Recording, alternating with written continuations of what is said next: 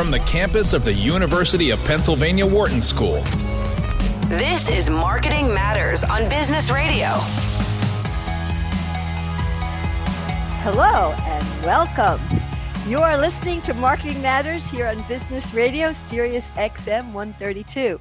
I'm Barbara Kahn, the Patty and J.H. Baker Professor of Marketing, and I'm joined remotely via Zoom meeting by my co-host, Professor Americus Reed, the Whitney M. Young Jr. Professor of Marketing and the Brand Identity Theorist. Hello, Americus. Hi, Barbara. So real quick, guess what happened yesterday? Okay, I'm game. What? so I'm riding by Krispy Kreme, and I remember our show that you and I had done where we talked about the free donut. So I went in there to get my free vaccination donut for the day. And it was very interesting. They gave me the donut. They didn't even ask me for my vaccination card. Well, you look honest. Yeah, I appreciate that, Barbara. Well, here's something interesting I want to get your thoughts real quick on. The person behind the counter, and this is anecdotal, he said that they sell more donuts in the aftermath of giving away the free vaccination donuts than they typically do. And in fact, they were sold out. They had very little inventory when we got there. And I was wondering, is there anything that we in cognitive psychology, behavioral psychology... Oh, we know about that phenomenon. Why do they give away a free ice cream cone on your birthday? Mm-hmm. You bring all your friends in to celebrate your birthday party. It's a brilliant strategy. It's right. Amazing. And I got to tell you, I love the free donut, and I might be going there every single day. Yeah, but you got them fooled. You only took one. I only took one. That's right. But it was really fascinating too. But they're holding up on their promise. So I was impressed by that. So. But what's interesting about it is, as you note, it is a common strategy that's done a lot in birthdays. The thing that's controversial about it is that vaccination has become political. Yes, so it still is somewhat polarizing in that sense. Yes. But I did think that was interesting. What have you got for us today, Barbara, on the show? I'm excited. Yes. So in this first half, we're going to play our hit and miss game of the week. And I'm sure you have one, but I'm so excited to start. I want to start. But let me introduce our guest who's going to join us in the discussions of our hit and miss. We have with us today Scott Nover, who's a platforms reporter at Adweek, and he covers social media companies and their influence. And that area is heating up. So we're always glad to talk about that area with him. Welcome, Scott. Thanks so much for having me back. It's great to be here. Okay, so I'm going to start with mine. I'm going to go first because you told your Krispy Kreme story. And my story is a marketing story, but it's a bigger platform, and I got a hit and a miss. Okay. And the hit, and it's on the same topic. So I'm going to introduce them both and then see what you guys think about it. So the hit was, today I opened up my Philadelphia Inquirer newspaper, and the big headline is Center City, which is the center where we live. Well, I live, you live in a different part, but it's similar to Center City, is welcoming back bigger crowds as vaccination rates rise. And I saw it personally myself over the weekend. People were out and about, our Central Park, everybody's out, the stores seem to be open. So that I thought was a huge hit, and I was really excited to see summer start. Then I opened up the New York Times, and the New York Times has this big headline, which I consider the miss: reaching herd immunity is unlikely in the U.S., experts now believe.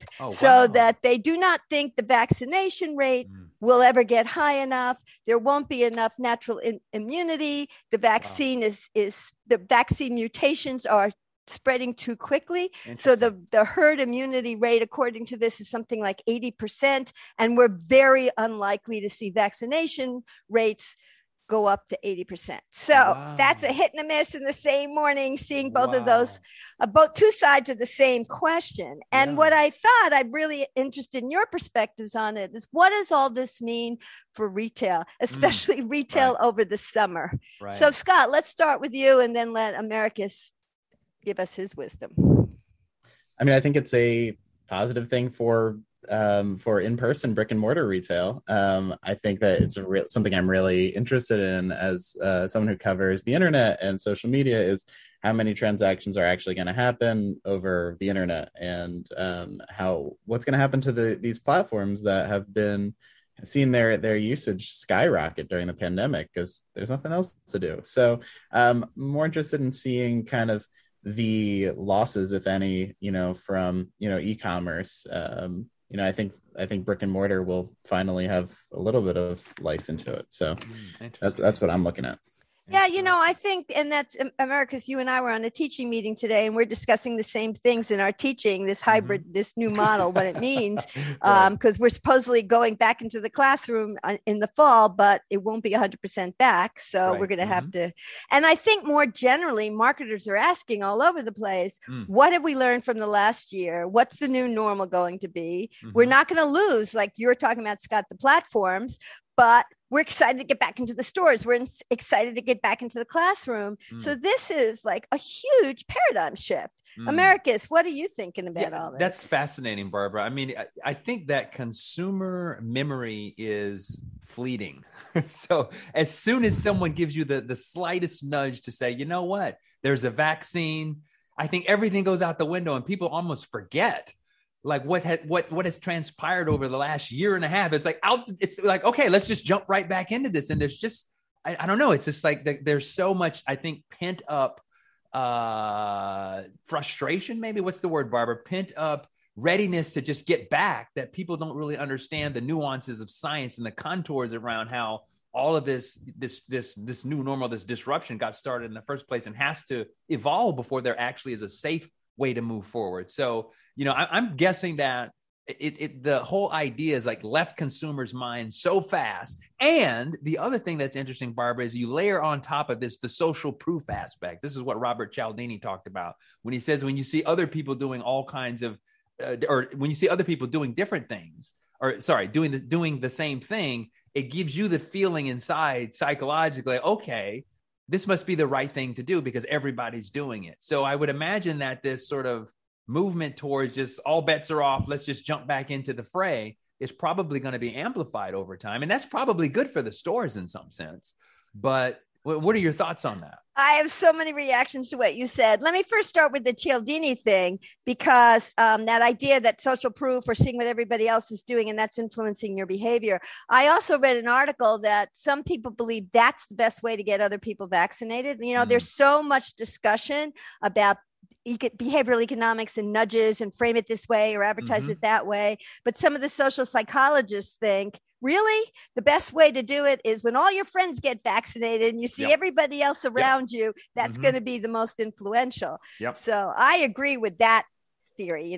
All this framing and new math is not as influential as friends and family. That's a great, I love that point, Barbara. And I want you to jump in on this, Scott, as well, because I think that's huge, right? I think about what would I say, and I personally would be persuaded by an advertisement by the CDC because I believe in science and all that stuff.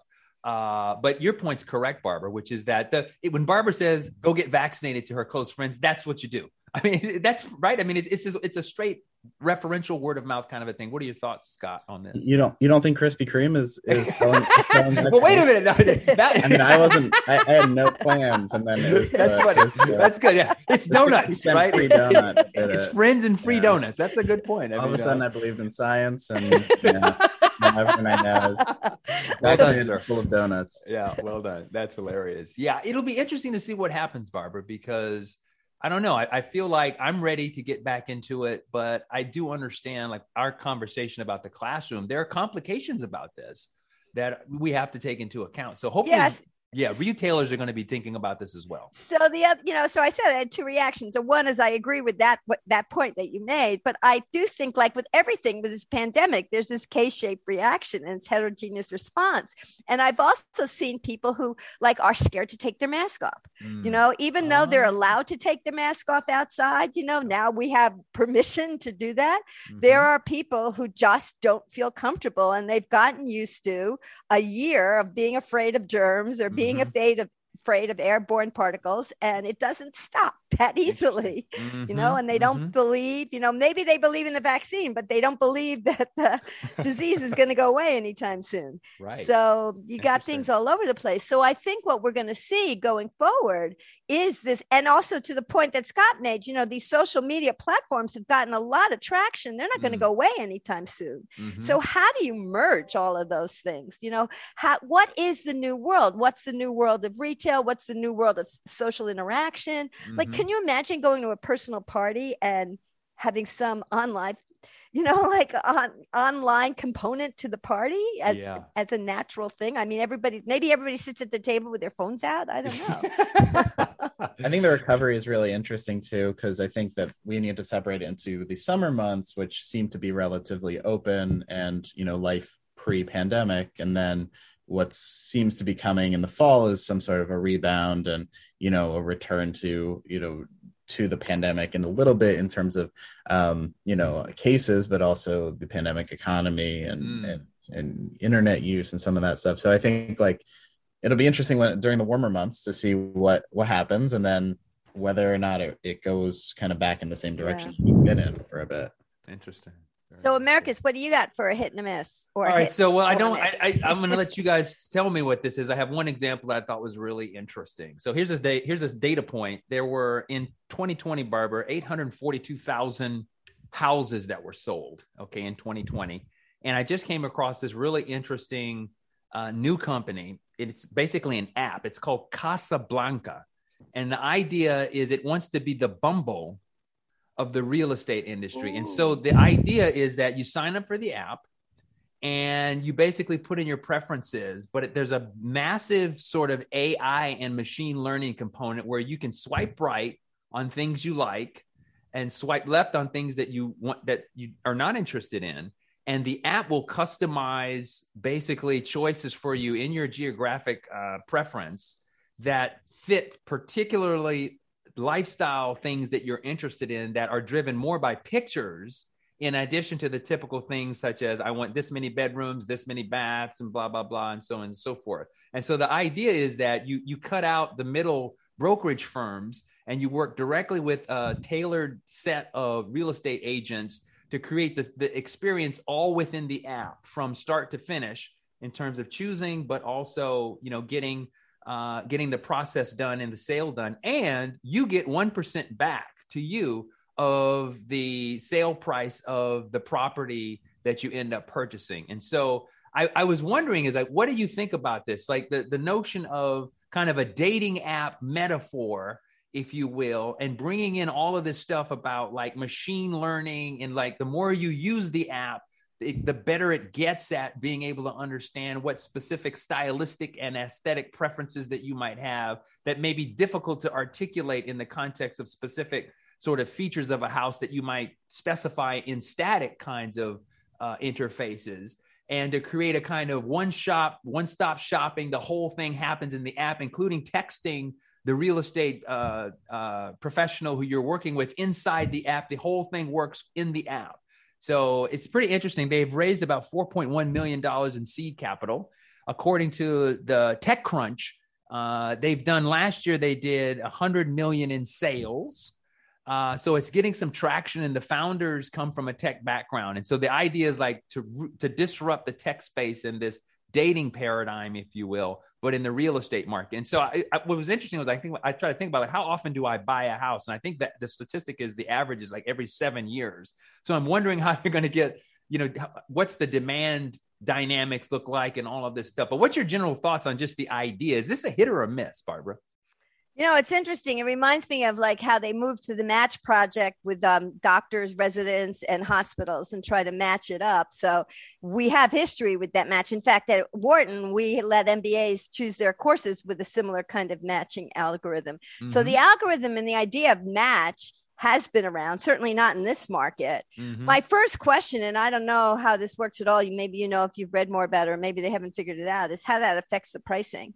So if you get somebody to match up perfectly with the house, whose price what does it mean in terms of price? Is price one of the criterion? Do you know, America? Yes, price is one of the criterion, but I'm not sure of the dynamics of exactly how this works. But according to them, people love, this is a quote from the research, people love that there is one place to book, manage feedback, schedule, communicate with the branded agent for one cohesive experience. This is what the founder's saying. We have a breadth of users from first-time buyers to people using our platform for $15 million listings. So it sounds like it's taking off. I mean, and I'm wondering, like, is the younger crowd, is this like their paradigm that they ease into this so easily because of this is the way we're used to doing this? Or what are your thoughts, Scott? Yeah, I've never heard of this. I mean, it's interesting. I think I have two two thoughts on it. I wonder how it's working right now with just so much demand, and really high real estate prices right now. Doesn't seem like this is necessary. It seems probably better built for a buyer's market than a seller's market, but who knows? The other thought I have is that it seems pretty tricky in terms of like fraud and pictures that might not actually match up, and just like in dating apps, right? Exactly. You have real estate phishing. It's like, wait a minute, I thought I bought a $15 million condo. It turns out it's a little shack. Yeah, you get catfished by a house. I think there's more, the dating apps kind of work on this premise of, whether you have some sort of attraction to the person on the other side. I don't know if is the exterior look of the house, the number one thing that, I don't know if that's as strong of a preview image to swipe on. Yeah, it's interesting because I think part of this challenge, Barbara, and get your thoughts on this, the more you use it, the more it will know about you. I do find it particularly interesting because I do believe, Barbara, you tell me if this is the truth, is true, and you as well, Scott, that when you can just look at a layout inside of a home and kind of know immediately that's me, or it's a fast kind of thing, right? It's like, it's a judgment that just happens really quickly. So that's kind of cool to be able to look at a bunch of pictures, and not necessarily pictures from a listing that you would buy, but here's an aesthetic that exists out there, and you give me it over and over and over and over again what you like, and I can learn what that aesthetic is, and then I can match it to something that's out there in the marketplace. So to me, that's kind of intriguing. One more way you and I Americans are so different. I mean, I believe what you're saying, but I'm very cognitive about things, not as visual on that kind of sense. So I don't have any clue what a house my dream house looks like. It wouldn't occur to me until I just started looking at the functional variables, thinking about the schools, the size of the plot, stuff like that. That's fair. It reminds me of Stitch Fix a little bit, the clothing company, but with Stitch Fix, you kind of, they customize an algorithm around, the intangibles of what you really like. And maybe with the houses, you might not know this certain style, or you might not know the terminology, and the same thing with the clothes, but at least with Stitch Fix, you receive some sort of clothes that people picked out, then you can try it on and see how it looks. But a lot of what Stitch Fix uses, what you're saying is absolutely right. They have data, machine learning, and they have experts, but they also kind of start with like bestsellers, and they start with the best-selling trend. So they kind of have something to start it. In the housing market, one of the things that's so interesting about it, especially in the used house market, resale, is that it's so idiosyncratic, all of these houses, and there aren't bestsellers, and there are so many factors. Interesting. Well, they have launched so far, Barbara, in Colorado and New York City. And so, it's New pretty York interesting. City, what a mess. Yeah, right. So, but it is pretty interesting because they are claiming that, they've gotten a lot of it. So since launching the app in October, Casablanca has made more than 100 million in sales and is projected to reach 280 million in sales this year between its New York and its Denver launches. Wow. So, well, remains to be seen, doesn't it? Working in New York, operating in New York will boost that revenue number. That's right. I just bought a toilet for $500,000. Yeah, they'll be operating in Bel Air and Hollywood. Interesting. Yeah. Well, that's our hit and miss for this week. I had a hit and a miss, and well, you tell me, Barbara, is that a hit or a miss? Question mark. I think remains to be seen is my vote. What do you think, Scott? I think it's a miss. I think that the number 1 and 2 and 3 reasons that people buy houses are locations, schools, Interesting. I think that there's too much commonality between one house to another. I haven't used the app, but if they're going off physical features, especially like the exterior, I don't know if that's as strong of a sell. Interesting. So now let's turn to you, Scott. You're a reporter. You come and bring us news of the day, news of the week, and tell us some of the things you've been looking at that we should know about. Sure. So this is a big week in the advertising world. It's New Fronts Week, which is basically with Upfronts Week, Upfronts is when the television networks go to advertisers and they try to market their shows for an entire season, and advertisers can spend less money and get a good deal in advance. And New Fronts is basically when the social media platforms, the streaming services go and do the same thing. So there's a a run right now to basically present and court a bunch of advertising dollars, to the non-traditional players, the streamers, the smart TV companies, the social media platforms that have original content. So that's happening this week. Just started today and goes through the end of the week. So we'll be covering some of those presentations for Adweek. Well, how does that differ from the traditional way? Have you done this before? Mm-hmm. Yeah. Well, so how it differs from like the networks. Yeah. It's kind of a scaled down version of the similar same thing. Yeah. I mean, in pre-pandemic times, the big presentations, one of the big theaters in New York, and there's a lot of dinners and lunches and fun things that aren't a Zoom presentation. So during the pandemic, it's really a Zoom presentation. So it's kind of a scaled down version of it. There aren't, not every social media platform has a robust lineup of original content to sell, but the demand to get advertising dollars is still very much there. Well, that's pretty interesting. And what have you been seeing about the news and we talked offline a little bit. Americus and I continue to be interested in Clubhouse, but I think you've been telling us maybe it's not as popular as it once was, or I think too crowded, so no one goes there anymore. Well, no, I mean it's the club. There's real clubs to go to. So we got numbers today from Sensor Tower, which is a company that tracks how many times people download a given app. And their numbers for April, Clubhouse's numbers for April were abysmal. It was under a million new downloads across the world. And that's down from 9 million in February and 2 million in March. Wow. So now under a million. And so what's happening here is really interesting. There's a few different factors. First, the pandemic is lightening up. People can go do things in the real world. Two, Clubhouse is still invite only, and it's also still unique to Apple iPhones, and you can't use it with Androids anymore or yet. Interesting. And then the other facet, which is really interesting, is that basically every social media company and audio company is launching a version of Clubhouse within its own app. So you've got Facebook, Twitter, Spotify, and they're Reddit, Discord, LinkedIn. They're basically all betting, hey, this is not that unique of a product. We can build our own version and build it into our system. And it can be one of many things that we can use for, give users and sell advertising against and all this. So that's kind of the battle. Clubhouse has to prove whether it is something that is unique enough and has the right community to keep people there. Interesting. This is what Barbara always talks about, though. She always hammers on this in her class, like differentiation.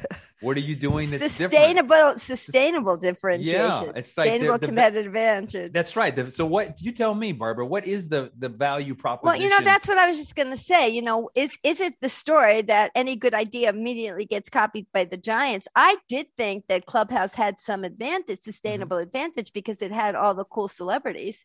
And that seemed to be some cachet that they could bank on. Scott, how come that didn't work in this case? Yeah, I mean, I wouldn't write the obituary for Clubhouse yet, but though some people are. I mean, but it sounds like you've got the pin out, Scott. Yeah, I might have done a pre-write. I think the most recent test case of this is TikTok, right?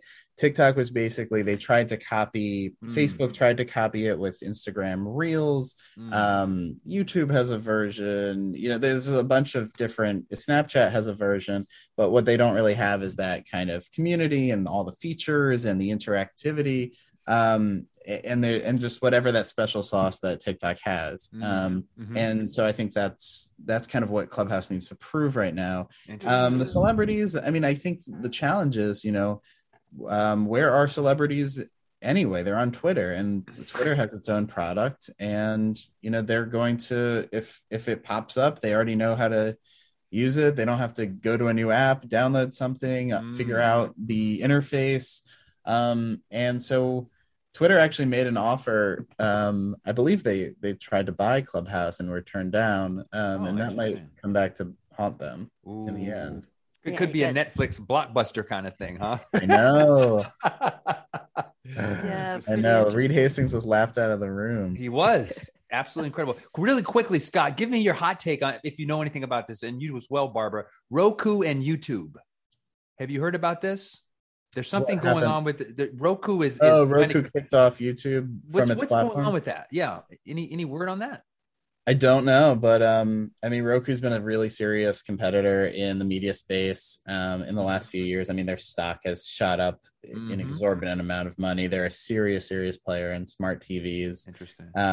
And so they're another platform. So when YouTube is and the individual apps are going to negotiate and have disputes with the providers. Or the platforms, and it's kind of the tables are kind of turning. It's every platform has its own platform. You can keep going up. So I think something happened there where YouTube and Roku could not come to an agreement or this week. But this is way too complicated for me, Scott. I can't. Yeah, I think a lot of we look at it as over the top OTT advertising and how all of that's working. Yeah, that's the industry. We have to have you back, Scott, to talk about OTT at some point too. For sure. Thank you so much for joining us. And where can our listeners go to keep up with you and your work? Sure. I'm at adweek.com and on Twitter at Scott Nover. Well, thanks a lot. We're going to take a short break. And when we're back, we're going to talk about marketing at Budweiser. This is Marketing Matters Business Radio, Sirius XM 132.